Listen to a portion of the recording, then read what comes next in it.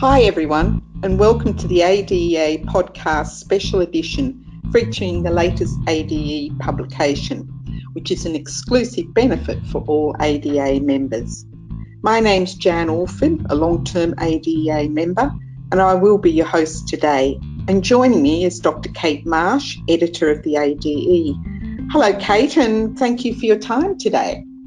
Hi Jan. So let's talk about the theme of the ADE March edition, which is, of course, the first one for 2019. What exactly is the theme this time? Yeah, so the theme for this edition is type 1 diabetes, and we cover many different aspects, I guess, of the management of type 1. And I guess my next question is a wee bit obvious, but why is it important that we cover this theme? And I guess why is it important for our educators to actually read this edition? Yes, I think, although type 1 diabetes makes up, I guess, a smaller proportion of the total number of people with diabetes, we know the prevalence is increasing, and according to Diabetes Australia, there's over 120,000 Australians currently living with type 1. So it's really, something that most CDEs will be seeing at least some people with type 1, even if they don't work exclusively with this population. But even more importantly, I guess in our last member survey, it was an area that members suggested that they would like to have more information on. Thank you for that. I guess for me it was interesting to see some similar issues popping up. In particular, I was looking at Lois Rowan's article on the management of type 1 in inpatients, and seems to be a topic that's hung around for a long time, but I guess staffing levels change like everything else. But I also thought it was quite interesting to see some of the new issues in management when you look at things like the JDF update on preventative research and Rachel's article on the medico-legal implications of DIY looping technology. When does it ever stop? Yeah, there's certainly a lot to consider. Yes.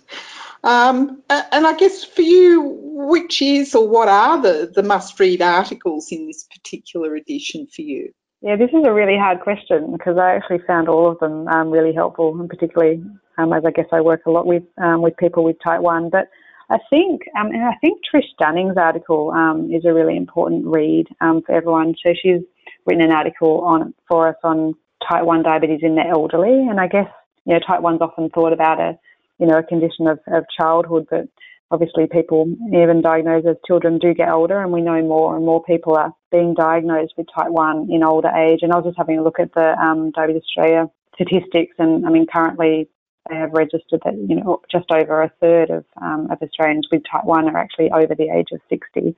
So I think it's really important that we sort of understand some of the issues of managing type 1 as people do get older, and Trish has touched on, has given us a really good overview of that and some of the practical considerations, and also thinking about, managing people who are in a residential aged care facility as they get older. So I think that's one really important one. And I think also for anyone who does work in the area of insulin pumps, both the article from Marlene Peake, which was our peer review article for this month, and she and her colleagues actually have conducted a study looking at the facilitators of a successful insulin pump sort of education from a consumer perspective. And I think there was some really helpful sort of information for people working with pumps, just to, some, I guess, valuable insights for people working with pumps about what people with type 1 find helpful in terms of starting insulin pump therapy and the help that they gain from a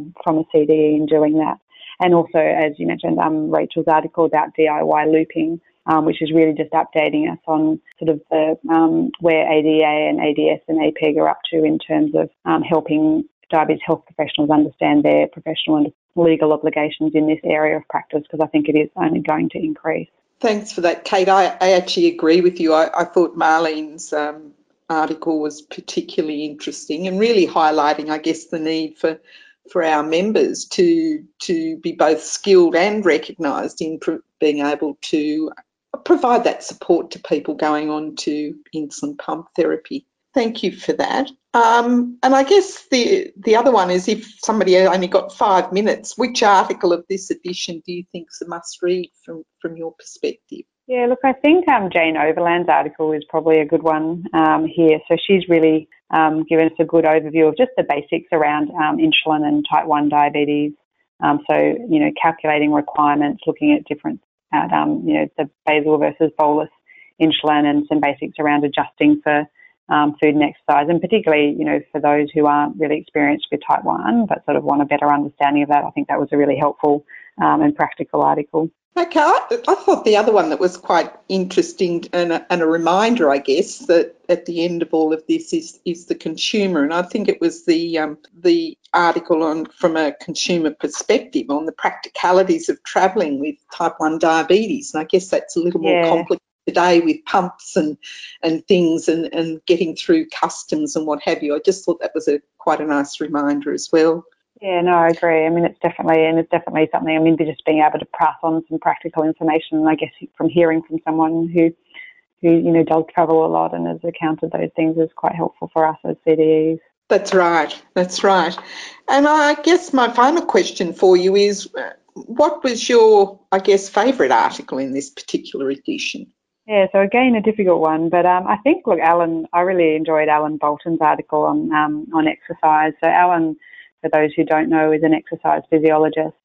He has type 1 diabetes himself and spends a lot of his time educating people with diabetes and also health professionals about diabetes and exercise. And he's really provided a great overview of the pathophysiology and also the challenges of exercise with type 1 diabetes, but also lots of practical tips that we can use with the individuals with type 1 that we work with. Yes, he's always been very passionate in that area too, Alan. He's written on it for a long time, so it was nice to see some work from him. And the other one I thought I really liked. I've recently had the pleasure of interviewing Amy Rush, and I really enjoyed her article looking at the sort of creative clinics and processes for using of CGM. I was going to say that was my other close second. Yes, she's so passionate and creative. It's lovely to see our members thinking outside the square. So I thought that one was and again, I think that's an area that's going to increase in terms of telehealth. And I mean, obviously it does give us the ability to work with people in different ways and perhaps, a more convenient way, because we know that's a big problem for people with type 1 being able to attend appointments, and fitting that in with work and studies. So, I guess it's a good thing to be considering. Yes, absolutely. Well, thanks, Kate, once again for your time, and thank you to members for listening. And please don't forget to visit the ADE online with your membership login via ade.adea.com.au.